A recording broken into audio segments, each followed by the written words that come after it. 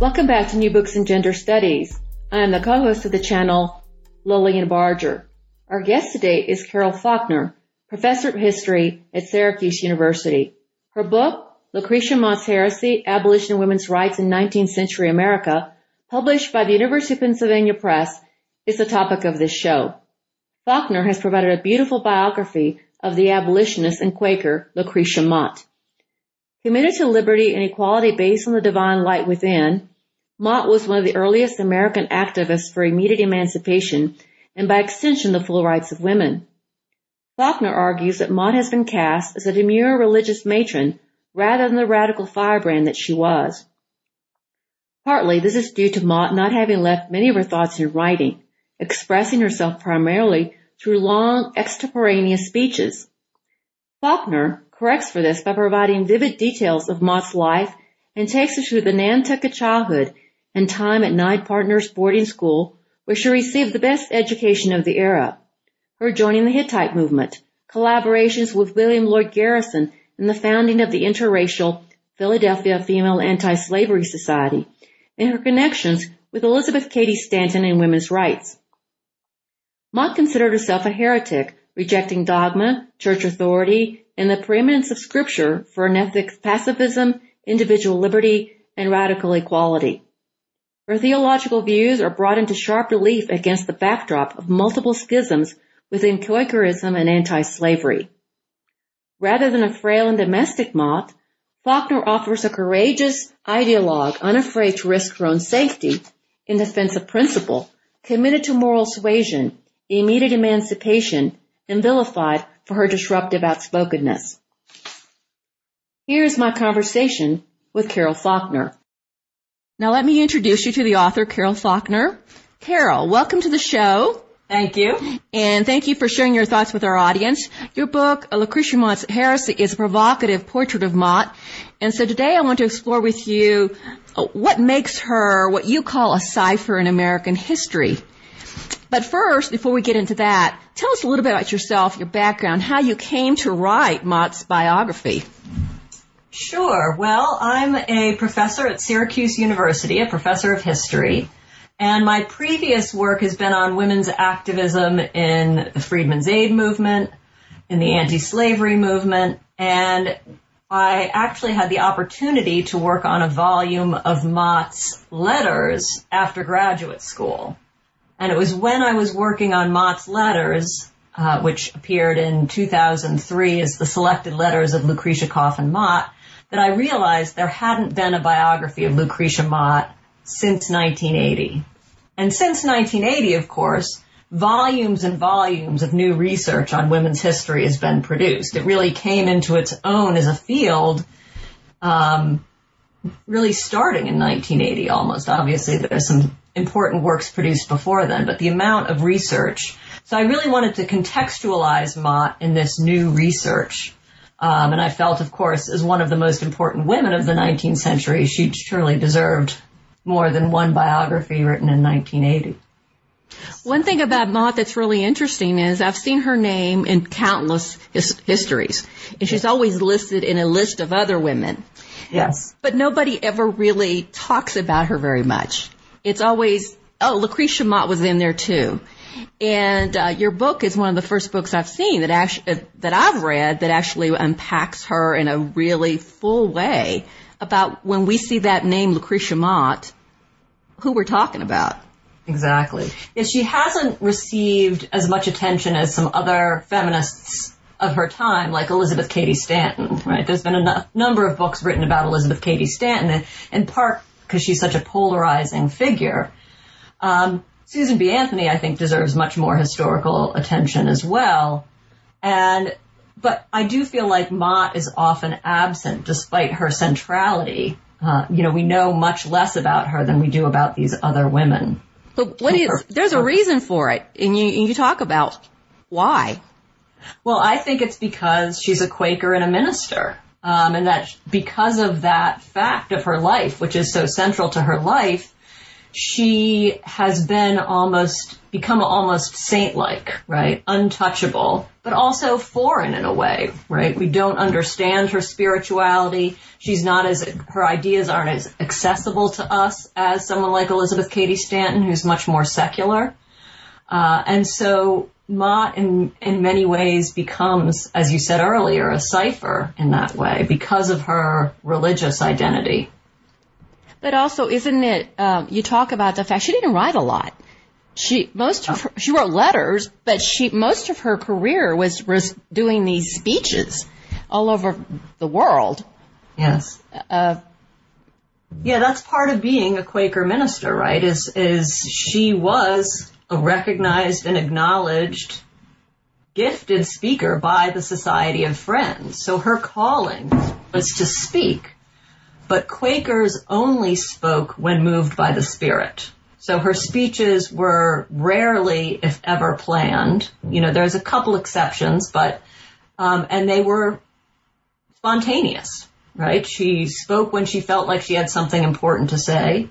When other reformers tried to make her speak, like schedule her to speak at a convention, she should have resisted and sometimes even delivered a, not so great performance because of it, because she just felt like, she hadn't been moved to say something. She'd just been scheduled to. So as a result, the records of her speeches that we have are often newspaper reports, right? They're summaries.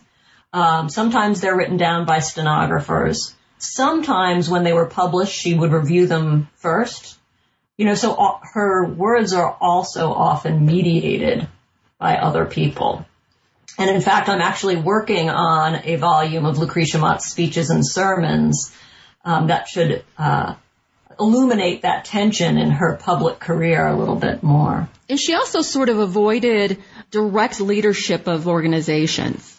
She was a leader, but she was more of an influencer rather than a direct leader like a CEO you would think of. Yeah, she was suspicious of organization in some ways. And that in part is because of her own experiences with first the Hicksite schism in the Society of Friends in 1827, which was quite painful for many members of the Society of Friends, including Lucretia Mott. And also the split in the American Anti-Slavery Society in 1840, right? Many people who had formerly been her close coworkers and allies were now on an opposite, were no longer supporters of hers, at least, if not, they were continued to be abolitionists, but not, colleagues. So these things were very, painful for her. And I think when it came to the women's rights movement, she often counseled against organization, and particularly,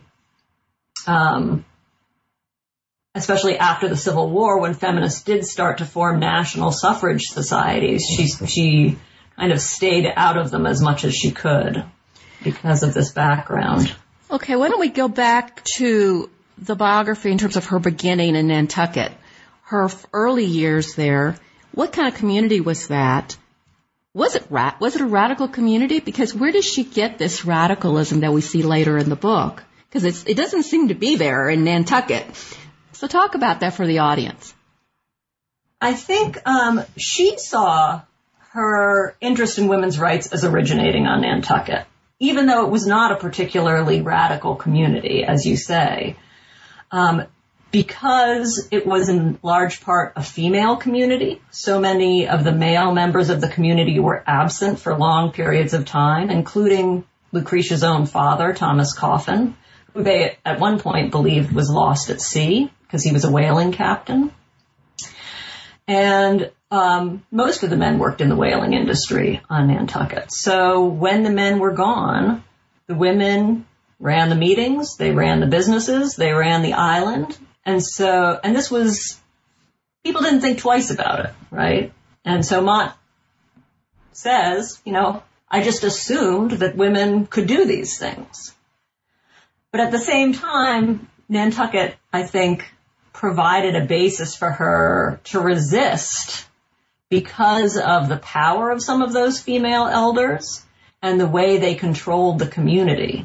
In particular, when Mott was a child, the Nantucket meeting often disowned Quakers for marrying out of meeting, as Quakers put it. So interfaith marriages, right, was a reason for disownment among Quakers. And at that point, Mott started to be suspicious of the power of Quaker elders, something that would carry through with her for her whole life, through the Hicksite Schism especially, but also in her own conflicts with Quaker elders who disagreed with some of what she did in the anti-slavery and women's rights movements. After that, she went to Nine Partners boarding school, which you describe as having one of the best educations of the era. What was the nature of that education? Yeah. Well, this was a coeducational school in a time when there were no coeducational schools, right? It was a time when this was in the first decade of the 19th century, when education for women was expanding in the country, but at female seminaries. And so Quakers very early on educated women in coeducational settings. So she received the same education as her male peers. This didn't mean it wasn't a gendered education, right? Women were taught to, the skills that they needed to be good wives and mothers, such as sewing, and men were taught farming and things like that. So it was a gendered education, but it was one of the best educations that you could receive at the time.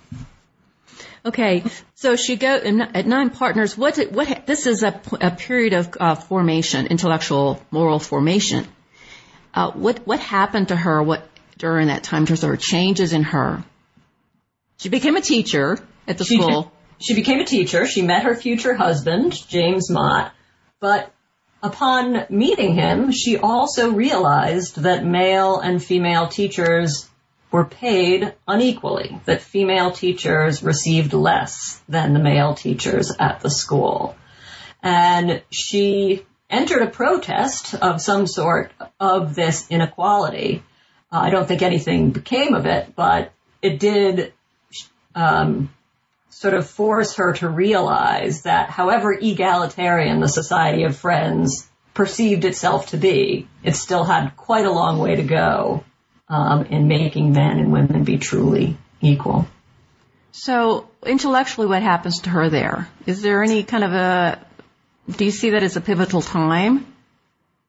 Well, she's definitely introduced to anti-slavery ideas at the school. Again, this is, I think she goes in about 1804 or 1806, and then she's there until 1810 or 11. And she's introduced to the broader transatlantic community of Quakers. And as that community had played an important role in the abolition of the British slave trade in 1807, the Atlantic slave trade in 1807, she's introduced to their anti-slavery ideas, right? So the poetry of William Cowper, a British anti-slavery poet, as well as other kind of anti-slavery ideas. And that stays with her also. Okay, she goes from there. What happens to her next? In the next chapter, you talk a lot about the schisms within Quakerism. Mm-hmm. And it's where at this early age, I think, is where she's beginning to define herself as a heretic. Mm-hmm. Yeah. So what did she mean by heretic, and how was it produced by all these schisms? What were the controversies? What were the things that would cause her to identify with what she considered a heretical kind of view? And this is theological. She's talking theologically. She means it theologically. She also means it in other ways as well. Socially. A rebellion against social customs, government authority, injustices anywhere you might find them. So she actually believes it's the responsibility of activists, and this is basically her words, to stand out in heresy. And she means two things by that. First, to be willing to question the accepted wisdom of society, right? that slavery is a perfectly fine institution, right? That women are inferior to men. All these sort of things that most Americans believe, she believes heretics should question. And I'll talk about Quakers in a second. But also that activists must be willing to be insulted in doing so, right? They must be willing to bear the label heretic or infidel, all these labels that their opponents would hurl at them to criticize them and hinder the movement, in order to achieve their ultimate goal, the end of slavery, equality for women. But in many ways, even though Lucretia Mott is identified as a Quaker, and she remained a member of the Society of Friends for her entire life, she disagreed with them on a number of issues and clashed with them very publicly, even risking disownment on a number of issues over the course of her lifetime. And so that's another way that she is a heretic, right? She disagreed with the Society of Friends. She also disagreed with her fellow women's rights activists and abolitionists at various points as well. But in the Society of Friends, I already mentioned sort of her criticism of the power of elders and their abuse of that power to discipline other members of the community for outmarriage or whatever. And so in the Hicksite schism, this comes to a head, right? Lucretia Mott and other followers of Elias Hicks, who's, for whom the Hicksites are named, believed that the elders had become too worldly, too dependent on the Bible rather than the inner light. As part of this dependence on the Bible and worldliness, they had become entangled with slavery, re-entangled with slavery, you might say, through business, right? They formerly had no connection to slavery, right? They had abolished slavery. If you owned a slave and were a Quaker, you would be disowned, right? Within the Society of Friends, slavery was abolished. But that didn't mean that wealthy Quakers didn't trade with slaveholders, engage in the cotton business, manufacturing that might benefit or profit from slavery in some way. And so Hicksites began questioning the power of the elders during this period. And ultimately, this clash over really what it meant to be a Quaker, what it meant to be an anti-slavery Quaker, resulted in a rupture in the Society of Friends. And for almost the rest of the 19th century, there were two organizations, if not more organizations, of Friends in the United States. Now, because they kept splitting over the course of the century. Right. One of the things that you see that starts in Nantucket, at the boarding school, when she's at nine partners, is this conflict between authority and individual conscience, which seems to be the thing that keeps coming up for her. It's like the theme of her life. She's saying, no, individual conscience is more important than obeying authority. And there's people that are saying, wait a minute, authority, we have to have some kind of order here. Mm-hmm. We can't have you running around all over the place just saying whatever you want. So this becomes, I think, the key point, does it not, in Quakerism in terms of the debates that are happening within Quakerism that she's taking sides in? Yeah, the Society of Friends, this is a struggle, this is a constant tension really in the Society of Friends, right? It's a religion based on the inward light, that the idea that all individuals, no matter what their background or their status in society, have direct access to God, right? And what God wants. And that if they are attuned to this inward light, then they will be able to follow a holy path through life. At the same time, the Society of Friends is an organized religion. Although they don't have a formal ministry, they do have a hierarchy. They have divisions between men's and women's meetings. They have different committees working on different aspects of the religion. And so they believe in the individual conscience. And really Lucretia Mott thinks that they should believe in that the individual conscience is more important than any other aspect of the religion. But at the same time, as you note, it's the responsibility of elders to make sure that Quakers are, not going off on some crazy tangent, right? And what this crazy tangent might be depends on, who the person is who's observing the crazy tangents. Right. It has to do with what are the boundaries of Quakerism. Exactly. How far do you go with individual conscience and still have a Quaker? Yeah. Then she meets, I think, one of the key points in her life is when she meets William Garrison, Lloyd Garrison, and gets involved big time in the anti-slavery movement. Talk about that a little bit and what happened there. Yeah, I guess I would phrase it a little differently. I would say that's fine. In William Lloyd Garrison's life is when he meets Lucretia Mott. And because she is really more of an abolitionist earlier on than he is, right? When he meets Lucretia Mott, he has really, he's recently been jailed in Baltimore. He's been working with Benjamin Lundy, but she's been speaking out against slavery, really since the early 1820s. And they complement each other because he's more of a writer, she's more of a speaker. And so she actually helps him become a better public speaker so he can give fiery speeches against slavery. When she first meets William Lloyd Garrison, he gives a speech in Philadelphia and he's got like the page plastered to his face. He's reading directly from it. So she has to give him some tips on public speaking, basically. And then when the founding convention of the American Anti-Slavery Society occurs in Philadelphia in 1833, Mott is present, not as a formal delegate, but she's there and she participates in the discussions of the convention. Now, Garrison at this point was, when she first meets him, he was believed in colonization project of taking slaves and putting them somewhere.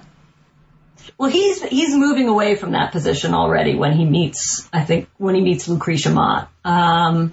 But she's never had that position. She's never been a colonizationist, unlike many white abolitionists. That's not something that she rejects or has to move away from. Right. So, in a way, she's like you. I agree with you. She was ahead of him in terms of her radicalism.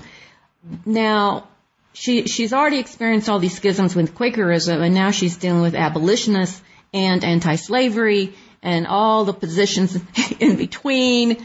So there's a lot of schism within this whole realm of abolishing slavery that she's dealing with too. Yeah. So talk about those different positions and where she falls and all that. Yeah. I mean, she, to me, is, and I say this in the book, she's more Garrisonian than Garrison himself. So from the founding meeting of the American Anti-Slavery Society, she really stays true to the position set out in the founding documents, right? That we are going to be at war with slavery, but we will not use carnal weapons, right? We will use moral weapons.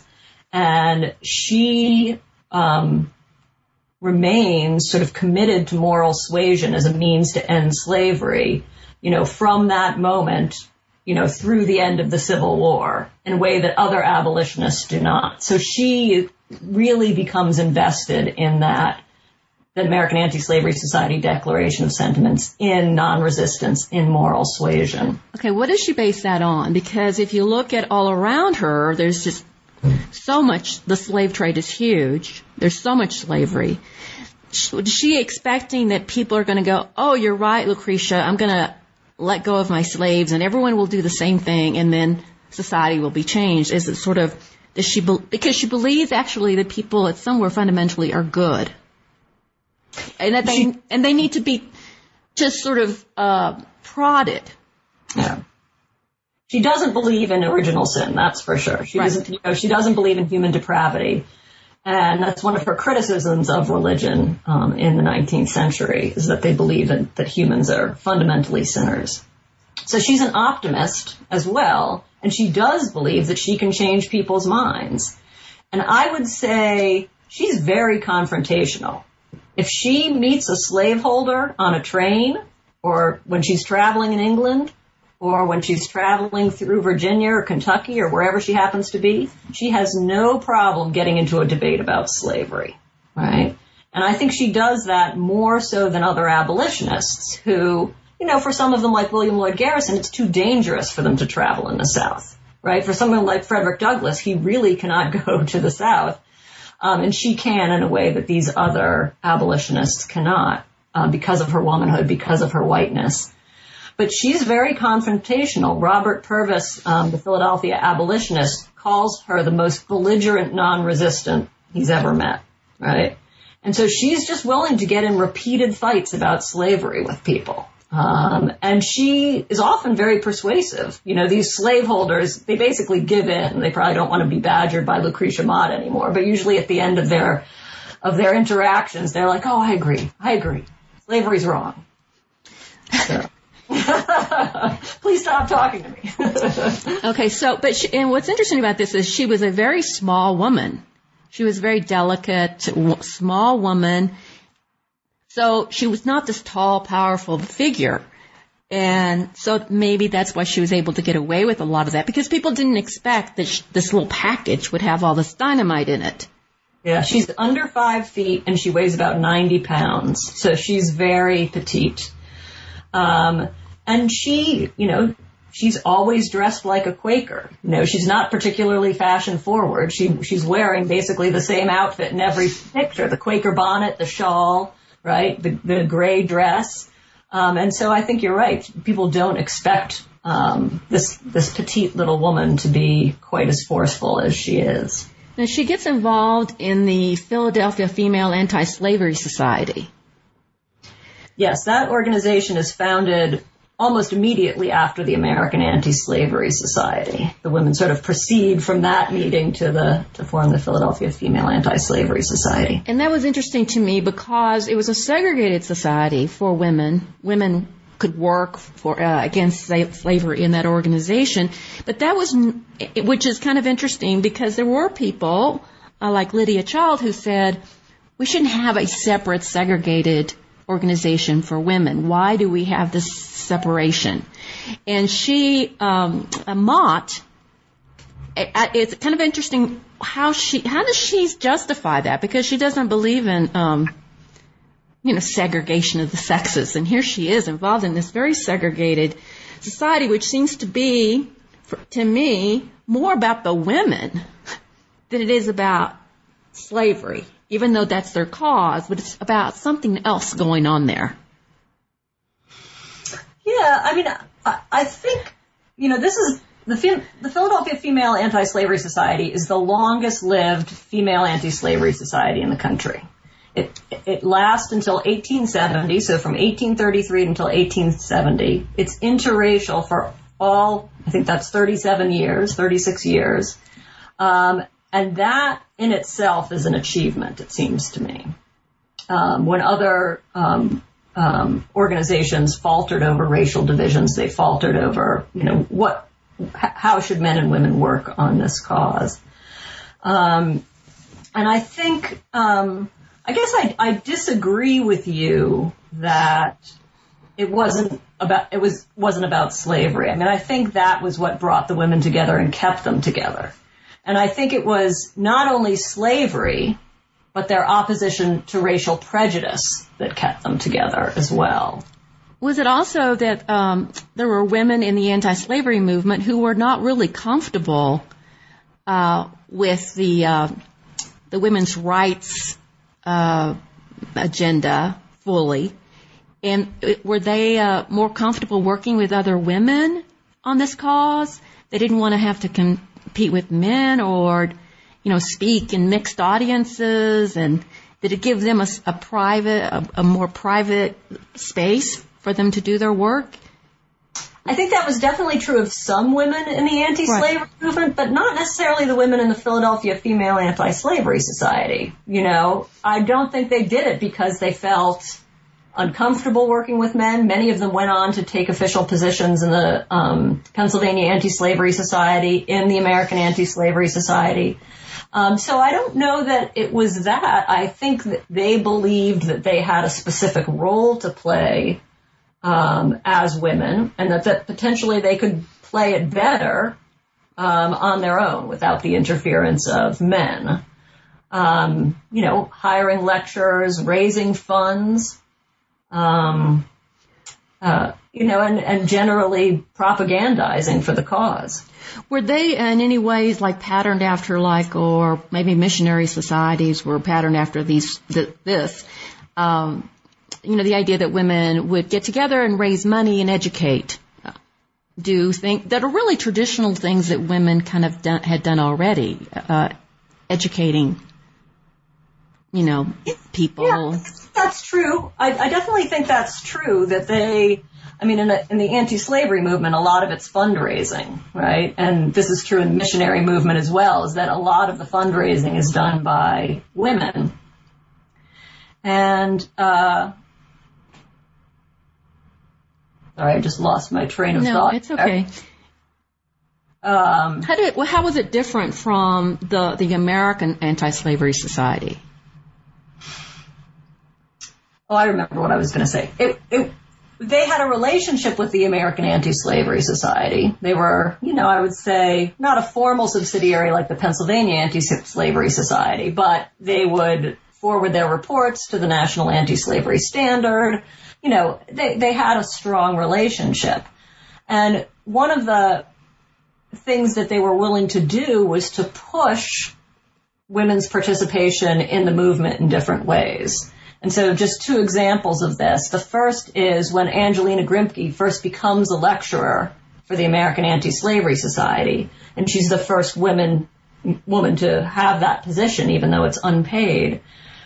The Philadelphia Female Anti-Slavery Society writes a letter to other female anti-slavery societies and to other abolitionists that they know saying, please welcome Angelina Grimke, right? We totally support her speaking as a woman on the issue of slavery, right? And thus sort of paving the way for her to do that.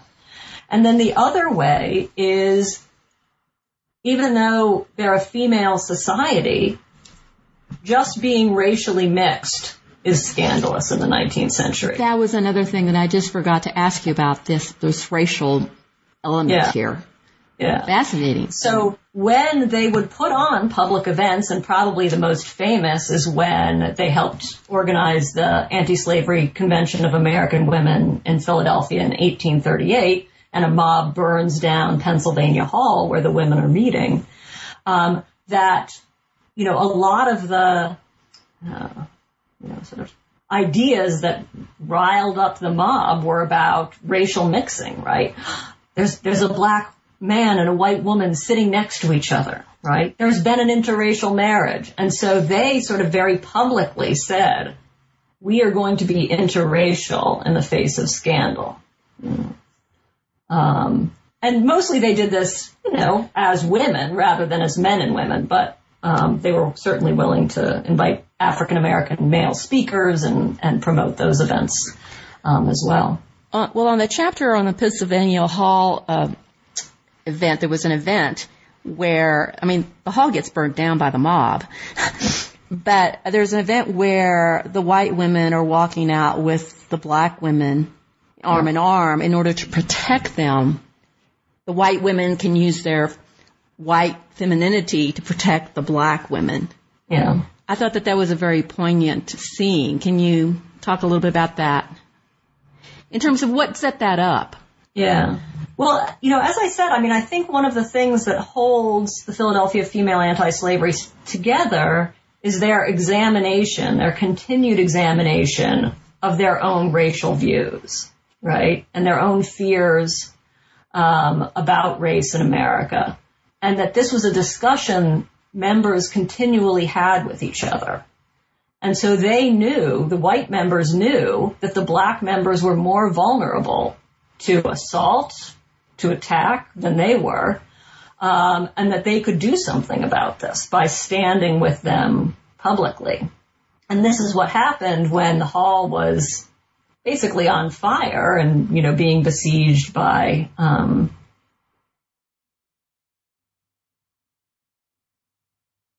things that in this instance to protect our colleagues in the movement. Okay, the next thing I want to go on to is when she goes to the World Anti-Slavery Convention and she meets, or Elizabeth Stanton actually meets Mott. Like you said, Mott was ahead of Stanton at this point. Yeah. Talk a little bit about that convention and Mott's influence there. Yeah. Well, that convention is sort of legendary in the history of women's rights because it, set the site, was the site for the meeting of Elizabeth Cady Stanton and Lucretia Mott. And Stanton described Lucretia Mott as a revelation of womanhood, right? Here is this woman who's just willing to be fearless, stand up to opposition, say whatever she wants to say, do so quite publicly and to large audiences as she did throughout her time in Great Britain. But in the history of the women's rights movement, Elizabeth Cady Stanton, of course, remembered that the exclusion of women from formal participation in the World's Anti-Slavery Convention was what sparked her decision, in conversation with Mott, to hold a women's rights convention upon their return to the United States. But although Stanton remembers that conversation in retrospect, there's not an actual record of that conversation from the time, right? Mott doesn't mention it in her diary. This is the only time Mott ever kept a diary. And so I think it indicates that Mott was sort of used to this kind of exclusion, right? The split in the anti-slavery movement was ongoing, right? She was perfectly willing to be there and battle for women's participation, but she was there as an abolitionist. The most important reason for her to be there is to talk about slavery, to meet other abolitionists from all over the world. So women's rights is not her primary agenda. And so when she sits behind the bar, she does so with other abolitionists separated from the main debates of the convention, but she's keeping track of them. She's writing about what's talked about at the convention. And when she can speak at venues outside the convention, she does, she takes every opportunity to do so and to speak about slavery. And, the convention delegates often welcome her public remarks on this issue. I'm going to backtrack a little bit here. Okay, we've just explored all this active public life, but at the same time, she's having children. How many children she has? 5 children? Yeah. She has 6 children, but one dies when he's a toddler. Okay, so she's got a heavy domestic duty. Yeah. So let's talk about that. How does she do that? Well, she marries very young, right? She marries when she's 18, and she has her first child, a daughter, 16 months later. She has her last child in 1828, so 17 years after she's been married, right? So her children have a wide age difference. The older children help take care of the younger children. Her mother is alive until 1844 and helps her take care of the children. So she also has domestic servants at, various times in her life, though not a governess per se, cooks and other kinds of servants. So she, does not feel, I don't think, the pressures of motherhood in a way that other women might, as sort of, when her granddaughter writes a biography of her grandparents, James and Lucretia Mott, she says, Lucretia Mott was able to fulfill her role as a wife and mother, and her public life never detracted from it. Right? But in many ways, I think Lucretia actually had it fairly easy. She had an incredibly supportive family. She traveled all the time, so children did not really keep her down in any way. And this traveling was like weeks and months. It wasn't like you get on a jet plane and, you're back in 2 days. Yeah, definitely. And what about her marriage to James Mott? What was his relationship to the movement? How active was he? His support of her, of the movement. What did he do? because that probably had a very big effect on how much she was able to do. Yeah. Yeah, I mean, I like to call him the greatest husband ever. He's basically... He read like he was. Yeah. He's very supportive of her. He's very supportive of her career as a minister. He's very supportive of her involvement in the anti-slavery and women's rights movement. Of course, he attends the founding meeting of the American Anti-Slavery Society and signs the Declaration of Sentiments, right? So he's an abolitionist from early on as well. He also, of course, very famously chairs the Seneca Falls Women's Rights Convention on the first day, before they... did the women just take control and decide that they don't need men to chair their conventions. So he's very much a feminist and an abolitionist as well as Lucretia. He's just not as much of he's a little bit more reserved and shy. And as Lucretia says, he doesn't like to be the center of attention. So she becomes the center of attention for both of them. Okay, so we go on here. She's very involved in this anti-slavery and then abolition, not anti-slavery, but abolition, radical abolition. And she takes positions that others find rather odd, or such as not purchasing slaves, not buying their freedom from slave owners, the whole issue of sheltering fugitive slaves. She says, yeah, okay, but that's not really what we're about. Talk about some of some of those controversial, maybe she would call them tangential. They're just on the side. They're not the real issue. And she's a purist, ideologically. Yeah. Talk about some of the things that she opposed and why. Yeah. So as I said, she really is invested in the ideas set forth in the American Anti-Slavery Society's Declaration of Sentiments, and she is quite rigid about them. She is a purist about moral suasion. I mean, she believes the ultimate goal of all abolitionists, regardless of what they determine their favorite branch of the cause, the ultimate goal is abolishing slavery, right? And that should always be at the forefront of what abolitionists are trying to do, regardless of whether they're involved in the Underground Railroad or free produce, which is a cause that was very important to Mott. And so, she recognizes that people are going to seize on their different kinds of activism, their favorite branch of the movement, but it shouldn't detract from abolishing slavery. And so when she saw people veering away from what she believed the core values of abolition were, she would get into debates about them. And, one such thing was purchasing the freedom of slaves. So when British abolitionists purchased the freedom of slaves, purchased the freedom of Frederick Douglass, rather, specifically, she spoke out against it. She was not alone in speaking out against it, but she believed that basically this is an acknowledgement.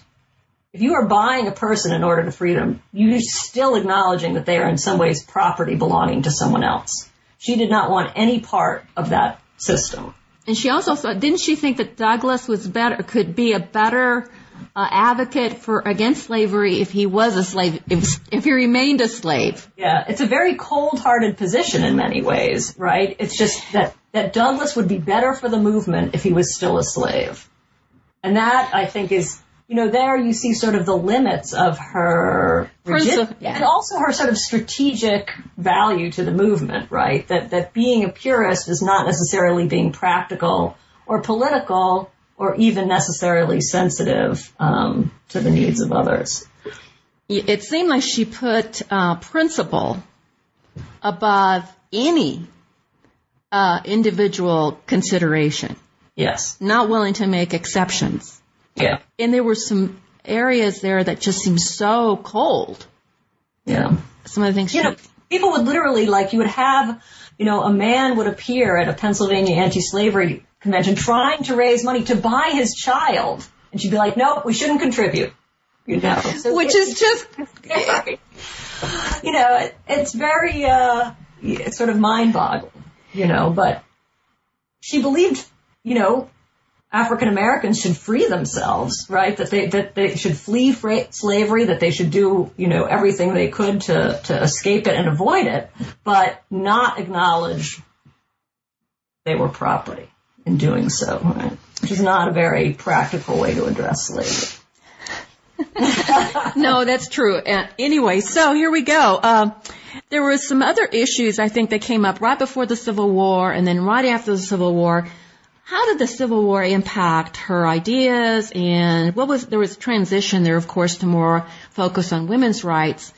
So talk a little bit about that Civil War period.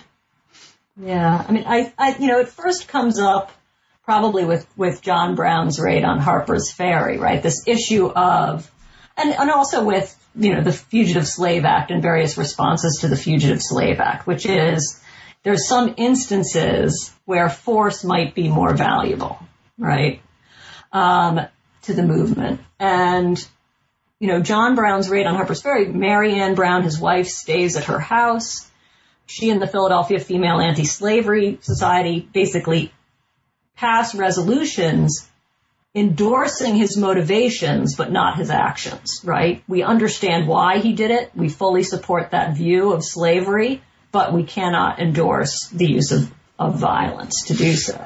So it's a struggle in many ways to sort of accept this new intensification of the clash over slavery and how they will adjust their principles.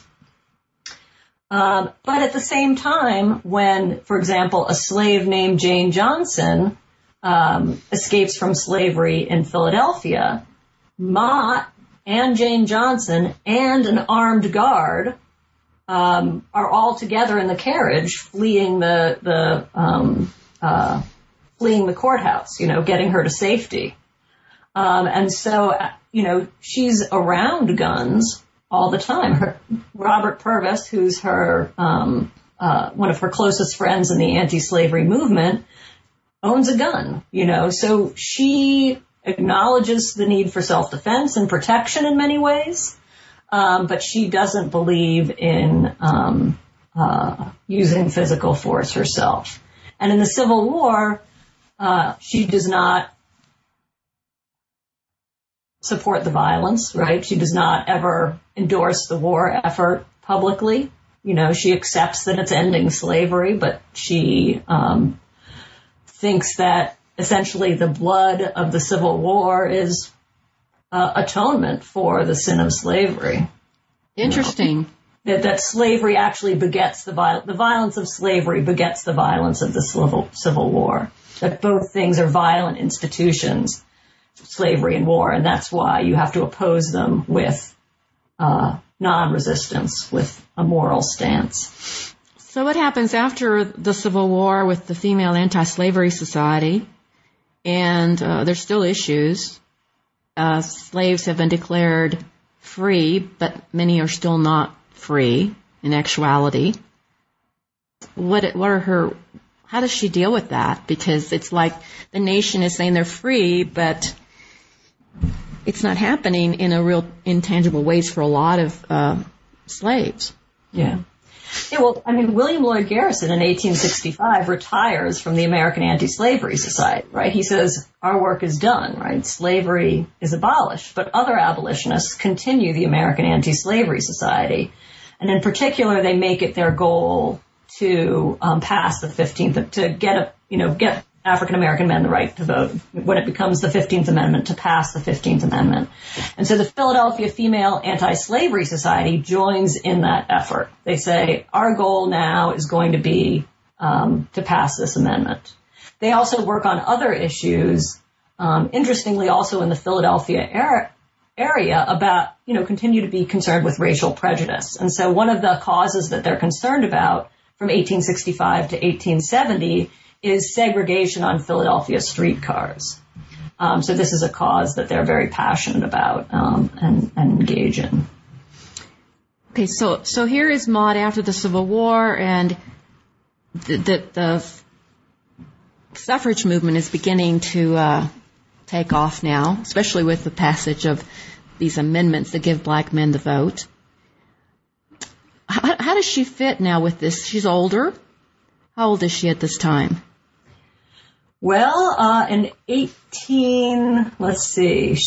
dies in 1880 at the age of 87. So in 1870, she's in her late 60s.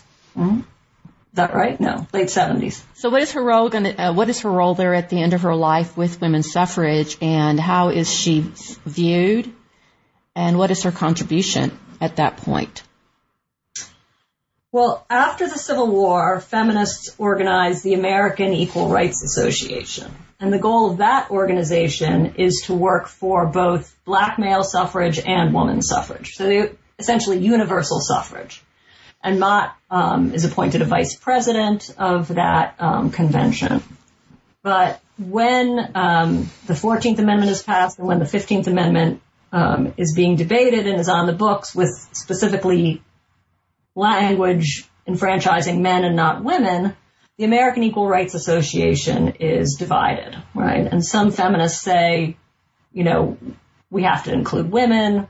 Other activists say, no, this is the Negro's hour, quote unquote, as Wendell Phillips would say, right? We have to work for this. And Mott was essentially in that latter position, right? That her priority in these years was the 15th Amendment. Of course, she supported the idea of women's suffrage. But when the women's rights movement split into two organizations over the 15th Amendment, the American Women's Suffrage Association and the National Women's Suffrage Association, both sides tried to claim Mott, right? Tried to recruit Mott to their cause. And she was not willing to become involved. And I think it literally made her a little bit ill. She suffered from poor digestion her whole life. But it really, every time Susan B. Anthony would come to her house and say, come on, you've got to come to this convention, she would literally get sick, that she couldn't stand this infighting between the different factions of the women's movement. She couldn't stand what Stanton and Anthony resorted to in this period, which was quite racist language to argue for women's suffrage. And so as a result, she still attended conventions, she still communicated with women's rights activists, but she really turned her attention to other matters, mostly peace in this post-war period. Because she was a pacifist. She was a pacifist. At the beginning, as a Quaker. Yeah. What I wanted to know now is really get back to the original question. What's happened to Mott in the historiography, and why has she become a cipher in American history? What do you think her legacy is that we can that you're trying to recover, and how can she be incorporated, I think, in further study? Why is she important? What's the takeaway? Yeah, I think she has become a cipher because Elizabeth Cady Stanton, in many ways, who wrote the history of the women's movement, made her the sort of matriarch, right? The anti-slavery, the link with the anti-slavery movement for Stanton and the National Women's Suffrage Association. And so the National Women's Suffrage Association is birthed essentially from Lucretia Mott, right? And obviously the American Women's Suffrage Association would have something to say about this as well. And so she continues to be prominent, right? She's on the suffrage statue in the Capitol Rotunda with Stanton and Anthony. So she is a face of suffrage, but in some ways that's quite ironic because suffrage was not her main cause. Really, it was slavery. This is a cause that she was much more passionate about her whole life. As feminist as she was, and she was a feminist, she didn't believe that women's rights had the same urgency as ending slavery. And so she spent much more time on the anti-slavery movement than on women's rights herself. But she's missing from that historiography. You could read a book on the anti-slavery movement and barely a woman would be mentioned many times, right? And these are books written in the last few years. They won't mention a woman. But also, oftentimes they won't even mention Lucretia Mott because she's outside the center orbits of the anti-slavery movement. Boston, right? Or, sort of Western New York with Frederick Douglass and Rochester. So Philadelphia and Lucretia Mott and Quakers don't fit easily into this historiography, especially because she doesn't believe in a political solution to slavery and she doesn't believe in a violent solution to slavery. And so that's anyway where the historiography is right now. Basically what you're saying is she doesn't fit neatly into the liberal tradition. Yeah. Into that idea of liberal progress.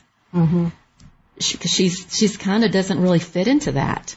She's more of a moral, she believes in moral progress, mm-hmm. but not so much political means for that.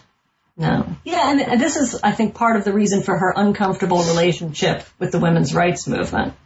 As a Garrisonian abolitionist, as a moral suasionist, she doesn't believe in voting. I don't know if James Mott ever voted, right? She believes politics is corrupted by slavery. American politics was corrupted by slavery.